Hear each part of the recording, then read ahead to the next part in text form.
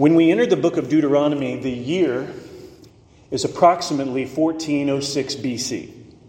And it has been 40 long years since the Exodus from Egypt, which occurred in Exodus 12 in approximately 1446 BC. These intervening years have included a decades-long judgment where the Israelites have been forbidden from entering the Promised Land. The book of Deuteronomy is after this judgment has reached its culmination. And the Israelites who have grown up in the wilderness, who were either not yet born when Numbers 13 and 14 rebellion happened, or who were young children and grew up the rest of the way into adulthood in the wilderness, these are now poised to enter the Promised Land. Location-wise, as we see on this map, Moab is where they're at. And they're going to cross the Jordan River under Joshua's leadership to take Jericho. That's the first thing that's going to happen after the book of Deuteronomy ends. So they're on the eastern side of the Jordan River in around 1406 BC, and they are listening to Moses' sermons in the 40th year. The book of Deuteronomy primarily consists of Moses' sermons. And part of his sermons at the beginning of the book of Deuteronomy are a few chapters of historical review. And he's not just trying to tell their whole history. That's not what he's after. The question we ought to ask ourselves is, why would it be important that they're reminded of what he reminds them of? There is so much that has gone before them. Much that has happened in the days even preceding Israel among the patriarchs. So why is it that the things he highlights should be things they keep in mind? In the opening chapters of Deuteronomy, we see in chapter 1, verses 6 to 8, that we looked at last week, Moses reminds them that while they were all at Mount Sinai all those years ago, God basically said it's time to move on from this mountain. You're not going to stay here any longer. They were at Mount Sinai for approximately 11 months total, and it was time to move. And providentially, God was leading them to the Promised Land. In verses 9 to 18 of Deuteronomy 1, he started to remind them of the many conflicts that arose because of how numerous they were as a people. The practical solution is recounted in the book of Exodus and reminded to these Israelites in Deuteronomy 1. God was going to administer justice, not just through Moses, but through a series of leaders that he was going to set apart and appoint from their tribes to administer help to them and handle their different disputes. These leaders were entrusted with making judgments that were impartial and righteous. Judgments that were not to be influenced by partiality with worldly criteria or the fear of man. These judgments were to represent God's work in their midst. The historical review continues. In Deuteronomy 1:19, Moses is going to remind them of something not that took place in Exodus this time, but something that took place in the book of Numbers. In the book of Numbers, we come to Numbers 13 and 14, a threshold in the storyline of Israel's history, where they, as an old Exodus generation, rejected the promises of the Lord and refused to enter the Promised Land. And now a new generation has arisen. Moses is likely wanting to review this particular history for them so that they will see what their forebears did and know what not to do. Isn't that sometimes the way we learn when we consider the testimonies of people in our lives? We hear of things in their past and we realize not everything should be imitated. Some things should be a lesson of what not to do. This kind of historical review is that kind. In Deuteronomy 1, he wants to put before them what their ancestors had done that provoked the judgment of God. And that is so that this new generation will have faith in God, hold to his promises, eagerly enter the Promised Land, and not do what their forefathers did. In chapter 119, he tells them that we set out from Horeb, which is the same as the mountain known as Sinai. And in verses 19 through 25, he's going to help them remember the return of the spies. The return of the spies. In the background here is Numbers 13 and 14. So we set out from Horeb, and we went through all that great and terrifying wilderness that you saw, on the way to the hill country of the Amorites, as the Lord our God commanded us. And we came to Kadesh Barnea. Now, Egypt is this direction. It would be on this part of the wall outside of the map. And so they have traveled from Egypt down to the Sinai area down here. They've gone up to Kadesh Barnea. Here we're told that Numbers 13 and 14 is the background for it. This is the area, and they're just south of the Promised Land. In other words, they are quite close. After all these days of travel, and after months at Mount Sinai, they are now right directly south of the Promised Land. So we have arrived, he says, at this hill country of the Amorites. We came to Kadesh Barnea. And I said to you in verse 20, you've come to the hill country of the Amorites, which the Lord our God is giving us. The Amorites is a word not of a particular region, but people that can travel around and represent the Canaanites throughout the land. Sometimes those Amorites are in this area. Sometimes those Amorites are in this area. The Amorites are not necessarily tied to a specific hard and fast city as much as they are a band of people and splintered groups of rulers and Amorite peoples that can be associated with the Promised Land. So when he says, this hill country of the Amorites is that which the Lord our God is giving us, that's another way of saying we've come to the land of Canaan. We've come to the land of Canaan, and that's the land of promise from Genesis 12 onward for Abraham and his descendants. See, in verse 21, the Lord your God has set the land before you. Go up and take possession as the Lord our God, the Lord the God of your fathers has told you. Do not fear or be dismayed. I think go up is not just his encouragement, but even the geographical move. They are to see themselves in Kadesh Barnea as a people who are going to go up straight north into the Promised Land and begin the conquest.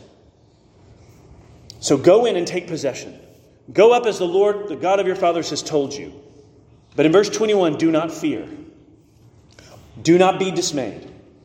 One of the reasons they might fear, and one of the reasons they might be dismayed or their hearts be downcast, is because this land is not a vacant land.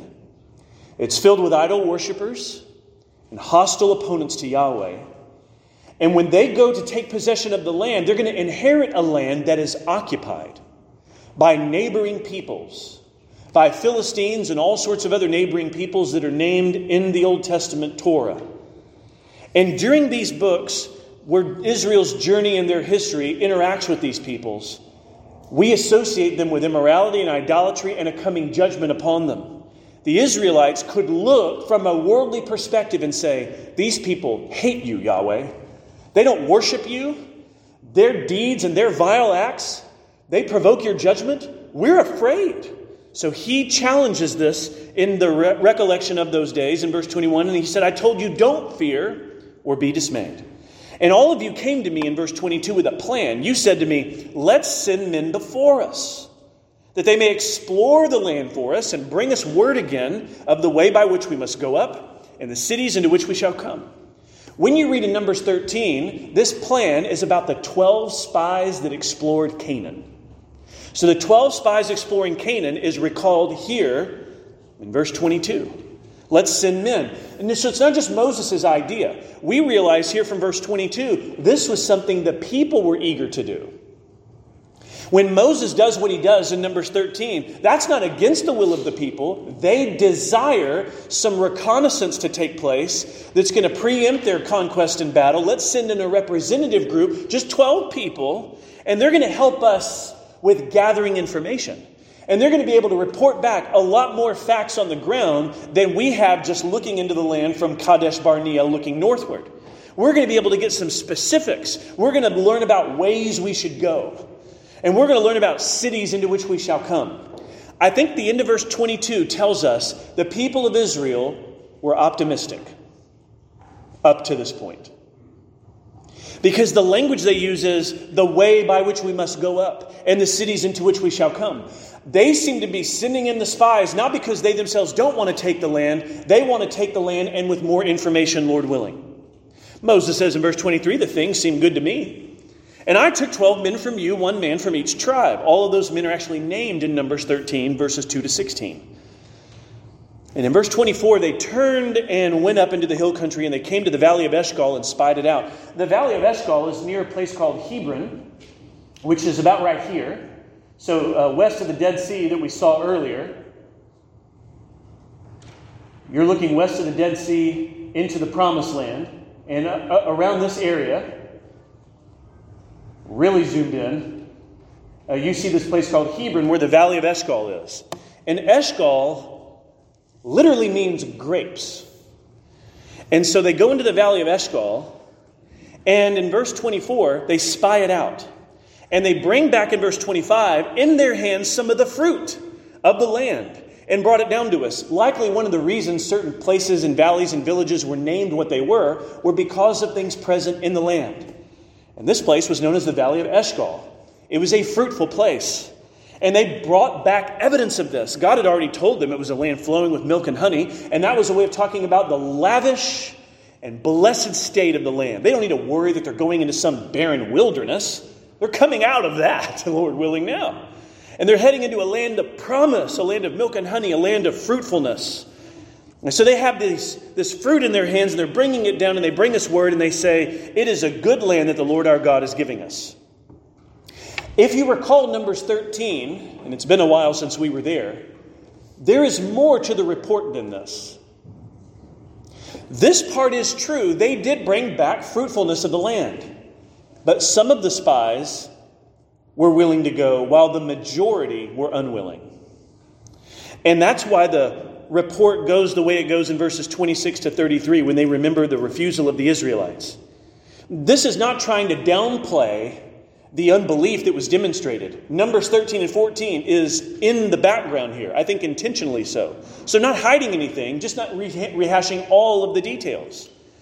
They did acknowledge it's a good land that the Lord our God is giving us. God should be trusted, therefore. His promises have been shown true. Even up to this point, His faithfulness has been with them. He's delivered them through mighty signs and wonders, through the Exodus and the Red Sea. In verses 26 to 33, we remember the refusal of the Israelites, a surprising turn of events. After all of this good information, yet you would not go up, but rebelled against the command of the Lord your God. We're told in Numbers 13 and 14, the people became undone as a result of the spies' report. We're told in verse 27 here, and you murmured in your tents. The people engaged in panic throughout the land. In Numbers 13 and 14, we're told that the unbelief, the rebellion spread like a spiritual virus in their midst.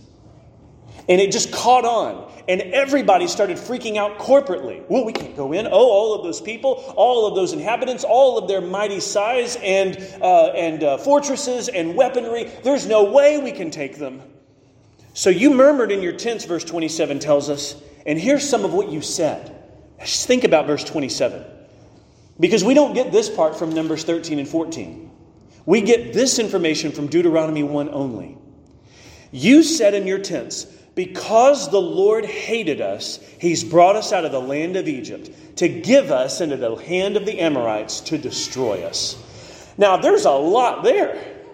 They are attributing motive to the Lord. And they are saying that what drove the Lord to this point in their lives with Him and in their covenant with Him is hatred for them.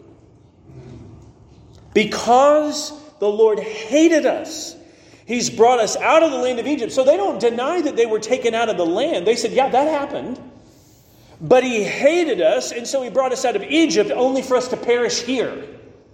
He brought us out not so that we would be destroyed by the Egyptians, but so that we would be destroyed by the Amorites.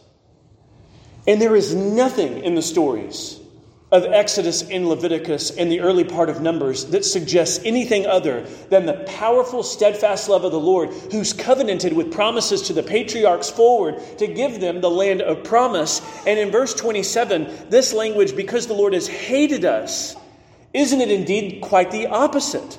Because the Lord has loved us, He's brought us out.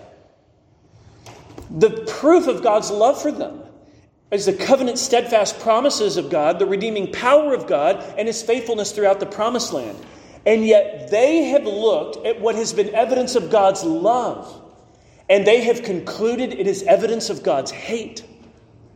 This is what they have reasoned. Their reasoning, of course, is wrong. They are afraid. And when they are afraid, they might look at evidence of God's grace and love in their lives and feel like it must be His hatred for them. Because the Lord has hated us. So in verse 28, where are we going up? Our brothers have made our hearts melt. Moses is reminding the people of what their ancestors had said. Our brothers, these spies, made our hearts melt by their report. saying the people are greater and taller than we. The cities are great and fortified up to heaven, and besides we have seen the sons of the Anakim there. Verse 28 seems to mention 3 reasons. First, the height and fearsomeness of the inhabitants. They said, the people are greater and taller than we are. Number 2, the greatness of the cities. The cities are great and fortified up to heaven. That's hyperbole, of course, but it seems to be a fortified set of cities that are imposing and intimidating. And besides, in number 3, the Anakim specifically are there. The Anakim were people who were known by reputation of being mighty and gigantic with size and power and strength. Some of the surviving people would later live among the Philistines, the Philistine cities, where these tall, mighty warriors of great renown, exemplified by someone known as Goliath, for instance, in 1 Samuel 17, had here in their older days a reputation of being fearsome. And I want you to know, in verse 29, Moses doesn't disagree with anything they said. The people are greater and taller. The cities are great and fortified. And the Anakim are there. Here's Moses. He says in verse 29, so I said to you, don't be in dread or afraid of them. Objectively, everything that people identified about the land were true. It was fertile and lush. It was a good land with produce. The people were mighty as inhabitants. Their cities were well fortified. The problem wasn't the facts. The problem was how they responded to them. And in verse 29, Moses says, here's what I want you to do. In light of what's in fact the case, don't be in dread. Don't be afraid.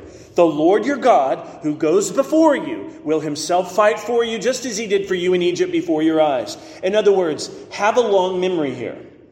The memory in the minds of the people of the Israelites should include an exodus from Egyptian captivity through signs and wonders poured out on the evil house of Pharaoh, and the Israelites walking on dry ground through standing walls of water where they saw no way through, and God made a way where there didn't seem to be one. So Moses says, the God who goes before you will fight for you just like he did when you were in Egypt. And in the wilderness in verse 31, where you've seen how the Lord your God carried you as a man carries his son, all the way that you went until you came to this place. Maybe you've had the experience where you were walking with a young child who in their weakness eventually looked at you and raised up their arms and said, will you carry me the rest of the way? And God himself, bearing the Israelites through the wilderness, was such an attentive God and Redeemer for them that it's as if he bore them upon his shoulders, carrying them to that very day. But he's also a warrior. Not only a tender father, but a fierce defender. He's a tender father for his people, but a warrior against his enemies. We're reminded of that in Exodus 14:14. The Lord your God will fight for you. You have only to be silent, Moses told them. And in Exodus 15:3, they remember in a song, the Lord is a man of war. The Lord is his name. So one writer puts it this way. One antidote to fear is a good memory, because they had experienced, this writer says, Yahweh both as a fighter and a father, a savior and a provider, a powerful combination of metaphors. They needed to take some time to remember, because they're afraid. And when they're afraid, everything around them seems to fade away, including their memory of God's faithfulness. And they're just focused on what's right in front of them that's gained their attention and filled them with trepidation. And Moses is saying, do not fear, because he knows them. He has shepherded them for 40 years. And he's pleading with them to remember together. So their fear is understandable. Moses challenges it through the remembrance act that the people of God need to engage in. And in verse 32, yet in spite of this word, you did not believe the Lord your God. In other words, they are being exhorted to trust the Lord, and they refuse. Moses had pled with them not to fear, and instead to remember what God had done for them. And yet, in spite of this, you did not believe the Lord your God, he says, who went before you in the way to seek out a place to pitch your tents, in fire by night and in the cloud by day, to show you by what way you should go. He's picturing here the presence of the Lord guiding the people from Egypt forward. He's picturing the pillar of cloud at night, or the pillar of fire at night and the cloud by day. And this was the presence of God visible to them in a way that demonstrated His care and faithfulness in spite of all of this. In spite of what they could recall, in spite of their present guidance and all the provision of manna from heaven and victory over any of the armies along the way. God had His word, refused and rejected. Verses 32 to 33 says, in spite of this word, you did not believe. So Moses is saying to this new generation, remember the return of the spies, remember the refusal of the Israelites, and then remember what happened next. He says to them in verses 34 to 40, and the Lord heard your words and was angered. And He swore, not one of these men of this evil generation shall see the good land that I swore to give to your fathers. There's some play on words here of swearing, because He had sworn an oath to the fathers in verse 35, I swear to you that the people of Abraham and his offspring will receive this land. But He says in verse 34, He swore something else as well. An oath in the wilderness that none of this evil generation shall receive the earlier sworn land. God would keep His earlier oath to the children of the wilderness generation. So none of these men of this evil generation shall see the good land. How does He describe them? Don't pass by that adjective. He doesn't say just that none of the men of this generation. He calls them an evil generation because they've rebelled against God and they refused to receive the promised land that He's brought them all this way. They have been willing to look at evidence of God's love and call it evidence of God's hatefulness of them. In verse 35, none of them shall see this good land, except, in verse 36, Caleb the son of Jephunneh, he shall see it. And to him and to his children I'll give the land on which he's trodden, because he's wholly followed the Lord. Caleb was one of the 12 spies, you see. In Numbers 13, he's named among those 12 men who were chosen among the tribes. Caleb was one of the spies who returned with the same facts about the land as the other group. And he said, now let's go in and occupy it. Let's go in and take the land. But they rejected Caleb's faithful response. And so while the Lord will ban the evil generation, Caleb is an example of faithfulness. He shall see the land, and to his children I will give it, because he has wholly followed the Lord. The end of verse 36 is so encouraging. Be like Caleb, Moses is saying. Caleb wholly followed the Lord. His heart was committed to the promises of God. He was not in dread of what God had already promised to defeat. In other words, these Canaanites were as good as destroyed. All they needed was the unfolding reality of the conquest in real time. The inheritance was not an option. It was going to happen by God's divine decree. Caleb believed, I can know these facts about the promised land, and I don't have to be afraid. I don't have to fear of what in God's decree has already been condemned. And in verse 36, Caleb is described as someone who's wholly followed the Lord. And if the Israelites are to have this history reviewed so that they will not be like their evil generation, who ought they to imitate? They ought to imitate the faith of the one who said, let's go into the land. Be like him. Trust God. In verse 37, even with me the Lord was angry on your account and said, you shall not go in there also. We are brought in our mind to Numbers 20, where in Numbers 20, the Israelites had angered Moses. He had been with them for a long time, and in their 40th year, that had been essentially on the horizon, Moses was told to speak to the rock, and water would be given to it in Numbers 20. And it reminds us of the miracle in Exodus, where water came from the rock, except at that point in Exodus, he had to strike it. He was told to do that. So having been told earlier to strike the rock and having been told to speak to the rock, we're prepared for Moses' faithfulness. He struck the rock in Exodus. We're waiting for him to speak to the rock in Numbers. But he strikes the rock twice in public anger, humiliating himself as a leader and compromising his credibility. And he is forbidden to enter the promised land. He will die at age 120 in this 40th year in approximately 1406 BC. God said to Moses, you also shall not go in there. Now, it's not because Moses was evil like the evil generation, but he would receive the same consequence of the evil generation for rejecting what God had told him to do. And what seemed to make it so significant is that Moses didn't occupy just any old role throughout the Promised Land. He was their mediator and covenant mediator at Sinai and beyond. And because of his position in the Promised Land, his refusal to follow God's words had even greater implications. Moses was denied the land. In verse 38, the other figure besides Caleb who would go is Joshua. Joshua the son of Nun, who stands before you, he shall enter. Encourage him, for he shall cause Israel to inherit it. That's Moses' way of saying he's the successor. He will be the one to follow my footsteps. He will lead the people into the Promised Land, and we have the book of Joshua narrating that fulfillment. But we're told here Joshua is the son of Nun, and he stands before you. He shall enter, God said to Moses. In Numbers chapter 27, there's a whole commissioning of Joshua.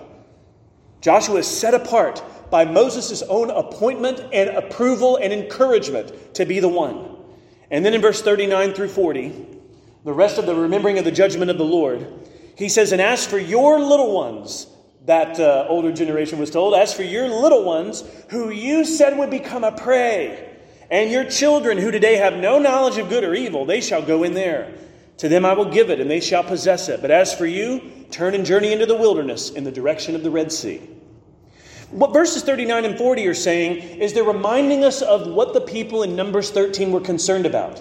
When they heard the report that the spies returned with, the majority of the spies said, these people are going to destroy us. And the people of Israel panicked and they said, if we go into this land, we and our children, our wives and our little ones, they're just going to be taken in and destroyed.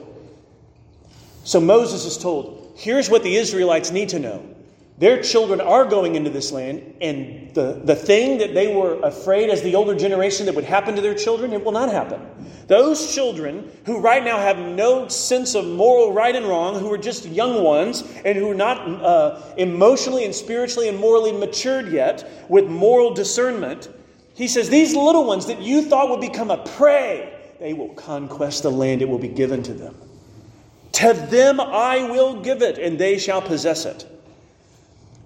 So is it the fact that the spies went through the land and they came back and they said, the people are so tall and the cities are so great and fortified? Did it turn out that wasn't the case? Is that why the land was possessed by the children? No. In fact, the height was correct and the fortified cities were objectively true. It's that God said, I will give it to them. And that means even though the people of the land were great, God was greater. And even though the cities seem to be fortified up to heaven, God reigns in heaven over all heaven and earth. To them I will give it, and they shall possess it. As for you, journey into the wilderness in the direction of the Red Sea. What he's telling them then, back in the rebellion in Kadesh Barnea, is when they rebelled in Numbers 13 and 14, they're going to go back in this direction and they're going to wander. Now, they're not actually going to go back to Egypt, and they're not actually going to recross the Red Sea. He's saying the Red Sea's that way, turn around and go. All right, so this is his way of saying you're now going to march in the opposite direction. Go away from the Promised Land. It is no longer for you. Not until every one of your bodies are dead in the wilderness. It's the language of Numbers 14. For every day the spies spied out the land, 40 days. 1 year for 1 day was the judgment. 40 years of wandering in the wilderness. In verses 41 to 46, they remember a defeat of the Israelites in this historical review. So you answered me in verse 41. You answered me, we've sinned against the Lord. Yeah, Numbers 13 and 14 is exactly what it was. We call it sin. They sinned against the Lord. So they said, we did that. We ourselves will go up and fight, just as the Lord our God has commanded us. Wait, hold on. What happened? So if you go back to Numbers 14, an unthinkable thing starts to unfold at the very end of the chapter. It's one of the underread parts of the chapter. The Israelites were told, go back to the Red Sea. But there's this little narrative at the end of Numbers 14 where they get this boost of confidence that's groundless. And they think, well, we're just going to go ahead and go up into the land because we sinned against the Lord. So we'll show him how committed we are. We're going to go into the land. So they said, we ourselves are going to go up and fight just as the Lord our God commanded us. So every one of you fastened on his weapons of war and thought it easy to go up into the hill country. And so what happens is, the Lord said, go back to the Red Sea area. So they're supposed to turn around. Instead, they're prepared to go up to this area near Arad in the Negev desert Arad is where you might find these people that are identified in verses 41 to 46. He says, and the Lord says to me in verse 42, you say to them, do not go up and fight, for I am not in your midst, lest you be defeated before your enemies. God says to them, if you are going to go, it will be without my favor. If you're going to go, it will be without my blessing of victory. So do not go up. He is saying to them. I mean, he earlier said to them in verse 40, turn around and go back in the opposite direction. And then he says in verse 42, do not go up. In verse 43, so I spoke to you, and you would not listen.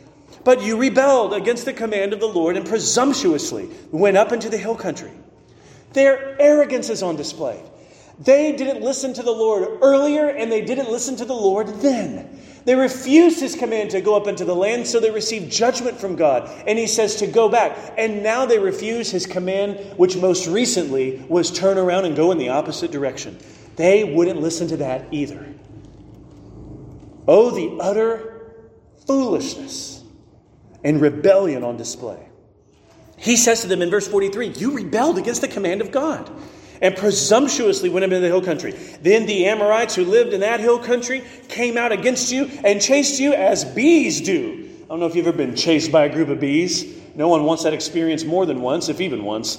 And you think about messing with a nest of stinging insects and in some way provoking them and having to flee because they're after you. And in verse 44, he says, they chased you like a beehive you disturbed. And they beat you down. Okay, so now we're moving from bee imagery to something else. Bees don't beat you down. But the bees chasing you, that's the imagery of these Amorites coming after you. And you were beaten down in Seir as far as Hormah, which is in this area of Edom, where Mount Seir is. So they went up to this area and were chased out of this area and were absolutely decimated, any of them that went up to fight. They were defeated by their enemies. This is a blazing sign to them. God's favor is not upon you in this battle. Don't go up, but they did anyway. And it is confirmed that the words of Moses earlier, do not go up and fight, he said to them from God, for I'm not in your midst, Yahweh said. Yeah, indeed. Indeed, Yahweh was not in their midst, in the sense that his blessing and favor had not gone with them.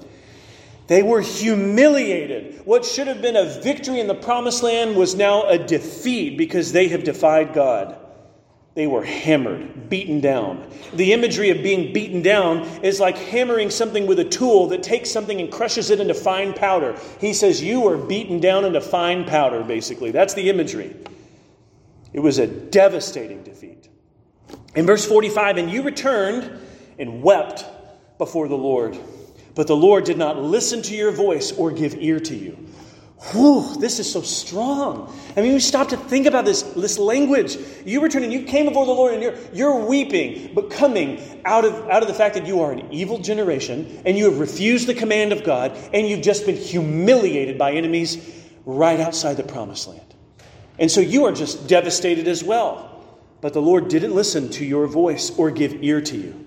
His position toward them is one of judgment and not blessing. In verse 45, they wept before the Lord, which may mean they came to the tabernacle. To come before the Lord often has in mind the actual dwelling place or house of the Lord, where they go to the tabernacle and they come for prayer and mediation. And they came, and the Lord had refused their voice. So in verse 46, you remained at Kadesh many days, the days that you remained there, which means the wilderness and beyond is the place of their next years until the 40-year judgment was to be complete. We remember the spies. We remember the refusal of the Israelites when they heard that report. We remember the judgment of God of 40 years of wandering as a response to their response. And we remember how the Israelites didn't turn around and go in the opposite direction like God said. We'll just go up with the Lord. We'll go up and try to take the promised land. And God says, you're going to be defeated. I'm not going with you. So we remember their arrogance, their self-sufficiency, and their rebellious activity, and how God's judgment was upon them. Why review this for the next generation? So that they will be a generation that walks with God and holds fast to His word. Remembering this history is remembering the folly of those who have refused the commands of God. When we hear testimonies and historical episodes in people's lives where they bring great devastation in their lives because they've refused the words of God, and their folly has led to destruction, we look at this, and with eyes to see and ears to hear, let us be those who say, I want to walk then by faith and not refuse the Lord and not rebel against His commands. Think about the verbs in Deuteronomy 1, that when you cluster them all together, it's pretty terrible. In chapter 126, you rebelled against the command of the Lord. 127, you murmured in your tents. In 127, you didn't, in 132, you did not believe the Lord your God. In 135, they're called an evil generation. In 142, God said, I'm not in your midst. In 143, He says you would not listen. In 143, He says you rebelled against the command of the Lord.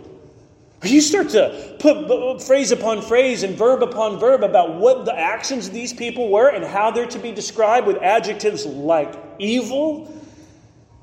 Then you say, oh God, help us, but by your grace, Lord, help us by your strength, and help us with sensitive hearts, warm to your words, warm to your wisdom and commands, to walk wisely, because we also want to be those bound for the promised land, don't we? The Lord has redeemed us in order to bring us all the way to His place of promise, which the land of Canaan in the Old Testament was a foreshadowing of the new heavens and new earth, the new creation for the people of God.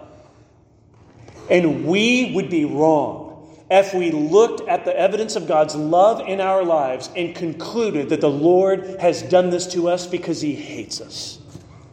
The people that say that are in rebellion against God in Deuteronomy 1. They need to look at the evidence of God's love for them, His steadfast covenant promises, His redeeming power, and they need to realize He did not bring us by His redeeming grace out of Egypt for us to perish under His enemies. He's brought us out of this Egyptian captivity to bring us to the land He has for us. In other words, the Lord has redeemed us in order to bring us all the way to the place of promise and not to stop short. We are bound for the promised land. You know what the Word of God is for us tonight? The Word of God for us is chapter 121. Do not fear and do not be dismayed. The land the Lord your God is bringing us to is good. It is good. And it is flowing with life and joy in new creation. The enemies and temptations along the way are real and they are strong. But they are weaker than the power and promises of God.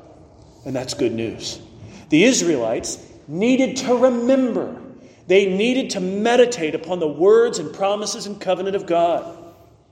We're reminded in chapter 1, verse 30, the Lord your God who goes before you will Himself fight for you, just as He did for you in Egypt before your eyes and in the wilderness, where you've seen how the Lord your God carried you as a man carries his son all the way that you went until you came to this place. We will be able to say not only all the way my Savior leads me, we will say all the way my Savior carried me. All the way, faithful from start to finish, bearing us up as a loving Father with steadfast love, carried with His loving kindness all the way. The Lord has led us this far and carried us this far. So here's what we do, friends. We don't turn back. We keep going. One foot in front of the other. We don't turn back. Let's not respond to the promises of God with doubt and unbelief. We're bound for the promised land. And the words are true. Over those wide extended plains shines one eternal day. And there God the Son forever reigns and scatters night away. Let's pray.